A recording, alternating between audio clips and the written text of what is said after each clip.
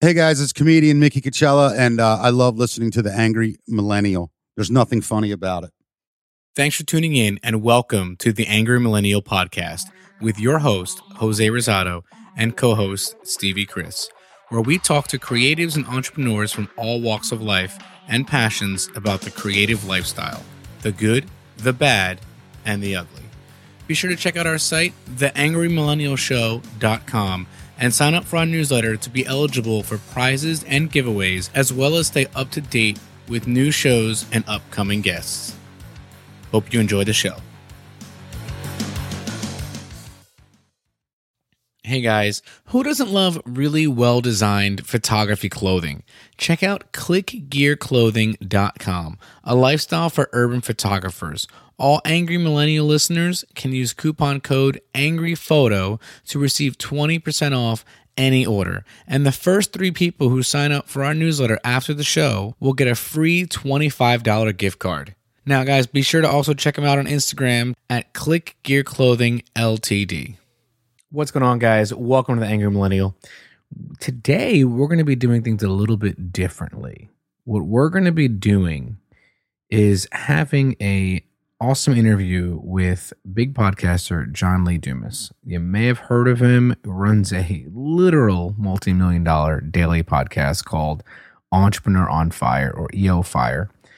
We had the opportunity to have him on the show, but John, because he does a daily, that sort of thing, he keeps his interviews very tight. We're talking 20 to 25 minutes a piece, both on his end and on the end of other people's. So today, since it's not an usual hour-long interview, decided to really just kind of throw this in on a Wednesday, so you don't have to hear me and Jessica rant today. Sorry if people actually do like that. We'll be back next week.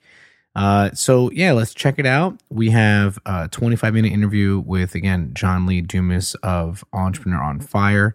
Hope you guys enjoy. It was actually really fun to do this because, as you can imagine, usually having an hour or 45 minutes, it was a big challenge for me to keep it on task and get everything done in 25 minutes.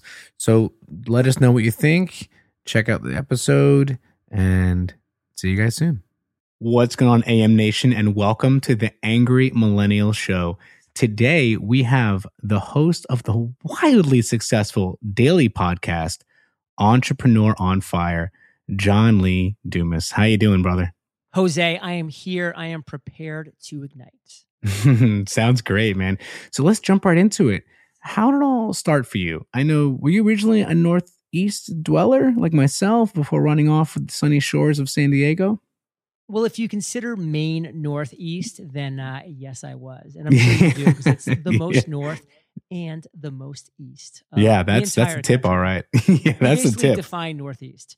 Yeah. So that was it, my friend. You know, I was just this, whatever you want to call, the oldest millennial or the youngest Gen Xer. We can talk about that a little bit later, because I am right on that cusp. Nice. And I was struggling with my job, with my life, just wasn't inspired. And I definitely did find inspiration from podcasts. And I loved listening to podcast episodes. I thought they were so inspiring, but they were once a week, twice a month. And I was like, what's going on? I'm driving to work every single day. I'm hitting the gym 3-4 days a week. I need more content. Where is it? It didn't exist. I decided to pull a little page out of Gandhi's book and be the change that I wished to see in the world.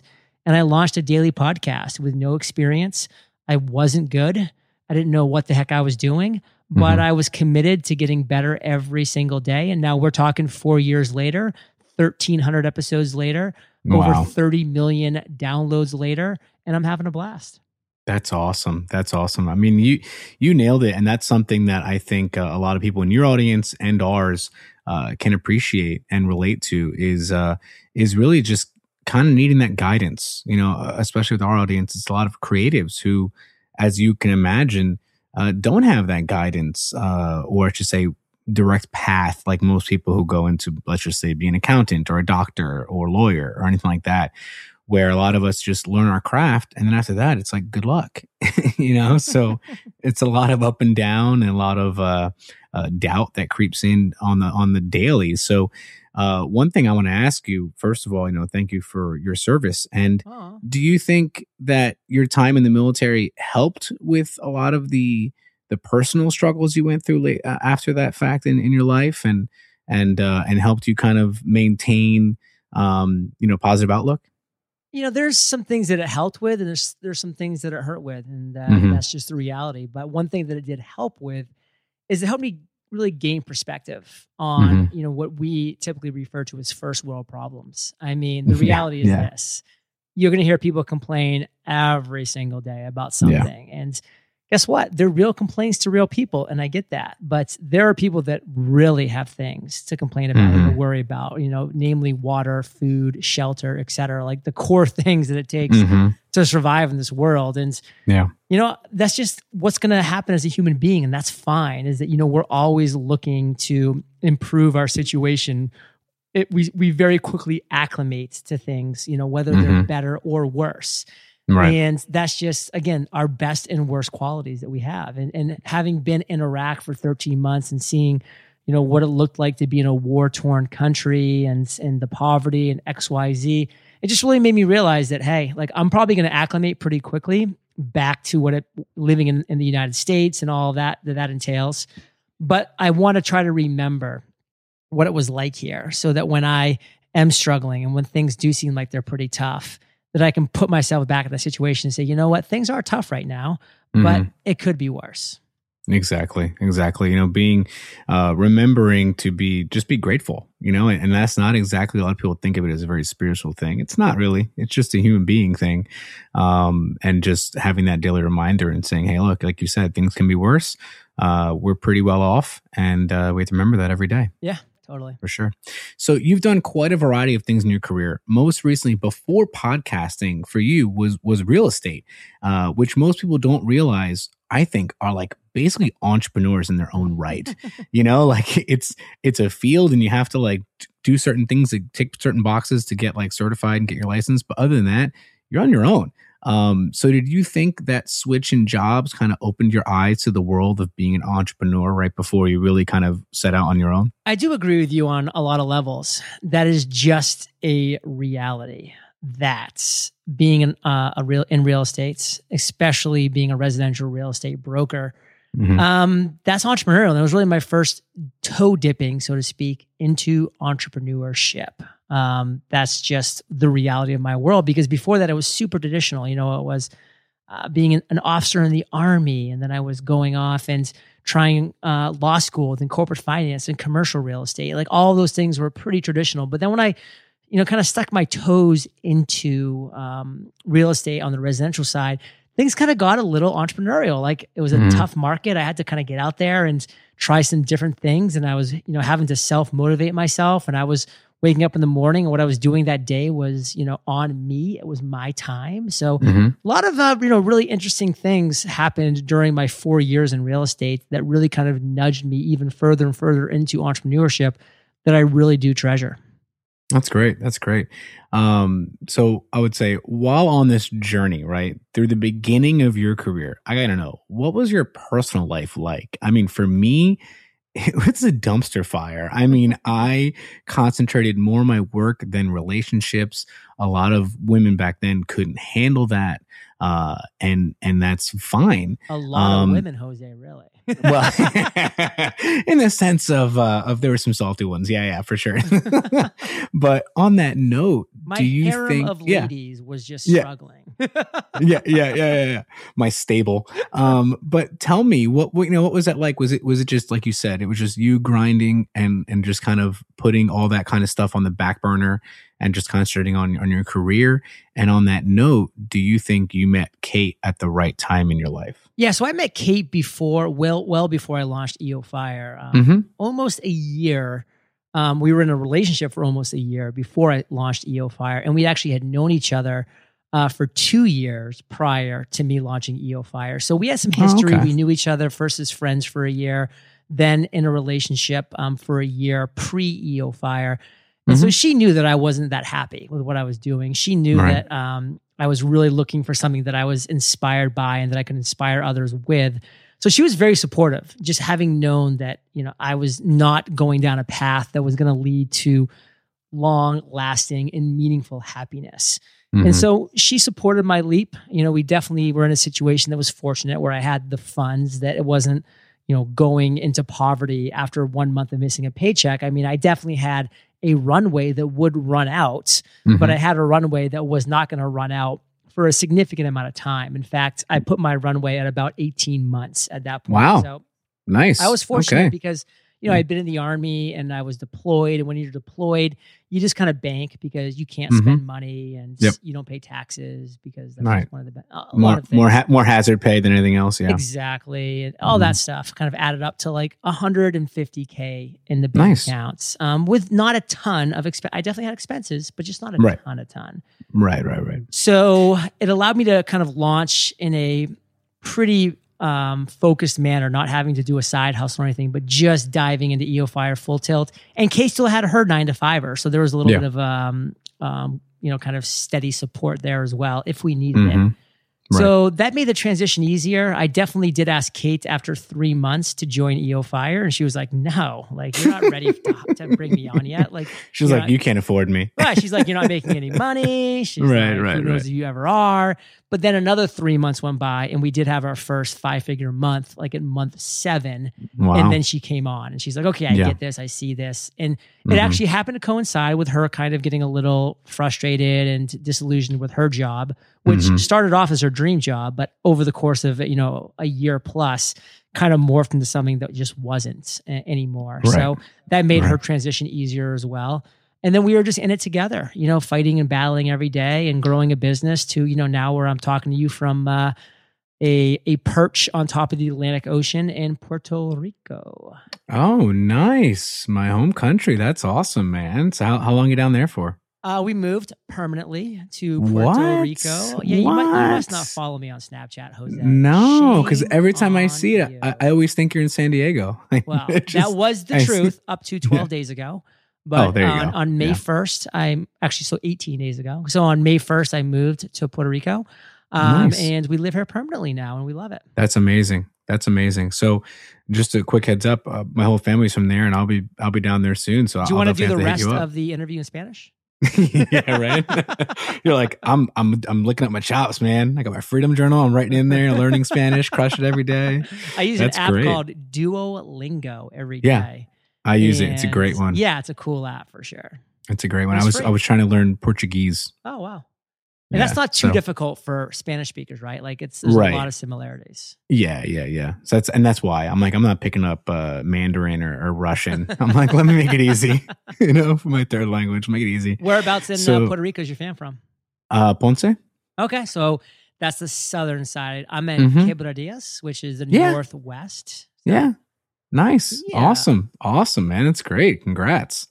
I think I heard somewhere that people from Ponce say there's Ponce and then there's like the suburbs, and that like they feel very strongly that Ponce is like the hub of all of Puerto Rico. Yes. So you've been down there long enough to pick up that. It shows just how cocky Ponce people are. And that's true. They say Ponce es Ponce. Like I equate it to, if anyone's familiar with Spain, I equate it to the people from Barcelona, like the Catalans, because it's the same thing. Like you're in Spain, they don't consider themselves Spaniards. They consider themselves like a country on themselves. Right. And that's what there's been some pretty serious civil wars over there, because Kate and I were actually in Barcelona a couple years ago, and that was very prevalent. Yeah. I was there in 2006, and it was the same thing. I mean, there were riots and all kinds of stuff, and it was pretty crazy, but beautiful part of the country. Yeah, it is. So I too have a Kate in my life named Jessica. Oh. And the funny thing is, our story is much like yours. Jessica helps me produce the show part-time. She has a full-time job. Right now, this is my full-time job between this and writing and photography. And without her seeing my vision, I definitely wouldn't be here right now. So let's definitely give a big shout out to Jessica and Kate, because without them, we would definitely not be here. So that's awesome. I didn't realize how similar that story was. It's pretty neat. Yeah, it's You pretty gotta neat. follow me on Snapchat, brother. You don't know much about me at all. Yeah, no, I gotta use Snapchat. Period. I'm like all about it, and then I just days go by, and I'm like, oh man, I haven't been on there. It is the You know? best social media platform by a mile. Oh yeah, for sure. So tell me, what was the best interview you think you've done to date for EOFire? There's been over 1,300. So I really do feel like there's quite a large number to choose from. But, one that I do look back upon that I'm pretty proud of, and it's fairly recent, is the one I did with Tony Robbins, because it's somebody who I have admired from afar for a very long time. And he was one of the people that, while I was really struggling, really helped me get through some of those difficult parts when I was even pre-entrepreneurship, just by listening to his motivational and inspirational talk, and having him just kind of jump on the mic and be like, "Hey, John, what's going on? Excited for today?" And I'm like, "Oh my God, this is Tony Robbins." But then being able to compose myself and actually hold a very well-balanced interview, I think was pretty important, because, Tony's the kind of guy, God bless his soul, that can really dominate a conversation if you let him. I mean, he can talk until the birds come home, which is one of his, superpowers. But I wanted to make sure that, we really had a well-balanced interview type question and answer format. So, I wasn't afraid to butt in a few times and to ask him some questions and to even challenge him on a few of his answers. And looking back on that is something I'm proud of, because I was definitely nervous, even though, I had done over 1,200 interviews by that point. And I was definitely intimidated on some levels by him, but I still was able to kind of put that aside and drive forward. I mean, let's talk about his physical stature. That dude is thank God giant. It was audio only. Like if we were doing it in person, I'd be like, your hands are huge. All I remember is the Shallow Hal movie he was in years ago, where he talks about, look at those bananas, and talk about his fingers and his whole hand. It was hysterical. Man. Conversely, that's a great one. So conversely, what was one that you think you just literally completely shit the bed on? I mean, I got money on the Gene Simmons one, with how you mentioned how like it unfolded right before it actually went through. Yeah. And I can imagine that, I mean, I know it too, especially when it's not one in person, the amount of little prep you do beforehand and getting in the right space, then to say like, oh, it's not going to happen, then putting everything away and then suddenly going, it's happening. Oh, okay. Let me get back into it. And it definitely, having to put the sign out and like actually turn on my equipment. It was a whole process. Yeah, if you go back and listen to the Gene Simmons interview, I actually give a little pre-interview chat about that disastrous day. And if nobody knows who Gene Simmons is, he was the lead singer for Kiss, a band of the 80s and 90s and blah, blah, blah. Anyways, I would actually say a time that I really feel like I shit the bed, because I really am disappointed in myself, because it was in an episode around the 1100s. So I should have known better. Or I should have just been more adamant about the reality. Is this woman got on and she was so nice and sweet, and oh my God, I'm so excited, John. I've been so nervous all day. And so I really was just like, okay, like she's probably prepped and she'll be, ready to go, and she'll have a story and all that stuff. And I introduced her, etc. And then this girl just proceeded to so obviously read from a script. And I mean, she was holding a piece of paper that you can even hear was kind of shaking and rustling because she was so nervous. And she was reading off of this piece of paper. And, listen, like I had sympathy for her, because she was so nervous. She obviously was not a good public speaker, and she really was just dropping the ball on what I consider a good interviewee. And so I stopped the interview and I said, listen, you're obviously reading from a piece of paper. I need you to take that piece of paper, to throw it away. I am asking you questions about your life. These aren't trick or trivial questions. What is your worst entrepreneurial moment? Just tell me that story. This is your life. Obviously, you know that story. Just tell it like a normal human being. And she goes, oh, okay, I'm so sorry. I'll do it. And she just very adamant about that. And then the interview started up again, and it was so obvious that she had uncrinkled the paper. I can almost even hear her doing it, spread it back on the paper. She just went back to reading it. I was like, you know what? Yeah, I'm on a schedule here. I got another interview right behind this. I'm probably just not going to publish the interview. And then, she finished the interview. It was so obviously reading the entire time. And she sent like this follow-up email the next day. John, you made my dreams come true. Like it was. Oh, Jesus. She had all these things. So I was just like, F it. Like, you know what? Yeah. It was so obvious to me, a practice ear that she was reading. Maybe it won't be so for Fire Nation. So I just kind of forgot about it. And I published the episode. It came out like a month and a half later because that's about the lead time that I have. And I got bombarded by emails from Fire Nation being like, John, what the heck? This chick was reading from a piece of paper. So I underestimated my own audience, which I regret. And I'm disappointed in myself about because I should know better. And, I just kind of let this sweet woman kind of flatter me into publishing her episode because, she would have been devastated had I, come back and said, hey, this is just not good enough to release. And I will say, and this is not in my defense because I totally dropped the ball on that, but I did some interviews in the past where I was like, that interview sucked. And I published it and I got emails from people that were just like, John, that interview really hit a chord with me. And I was like, wow, I guess I just can't be the 100% judge and jury on all of these things. But that was a scenario that I failed in. No, and I can totally appreciate that. And like you said, it's just an example of how as much as we attempt to, not everything's in our control. And it's how we react to that. And like you said, maybe you felt like you went a little soft instead of maybe saying, hey, you know what? This is a great first turn. Let's try it again later. Let's try again in a couple of weeks or months and see if you can get a better interview. But yeah, for sure. So listen, speaking of your schedule, I know we have about 5 minutes left. I have about 5 questions left. So let's see if we can keep, the fire round. So given the success of your programs, what's your response to like some harsh critics who say like you merely give enough free content to hook them into an expensive program, leaving them with like a bad taste? I mean, is it mere good business sense that some people will say, or is it like short-term thinking?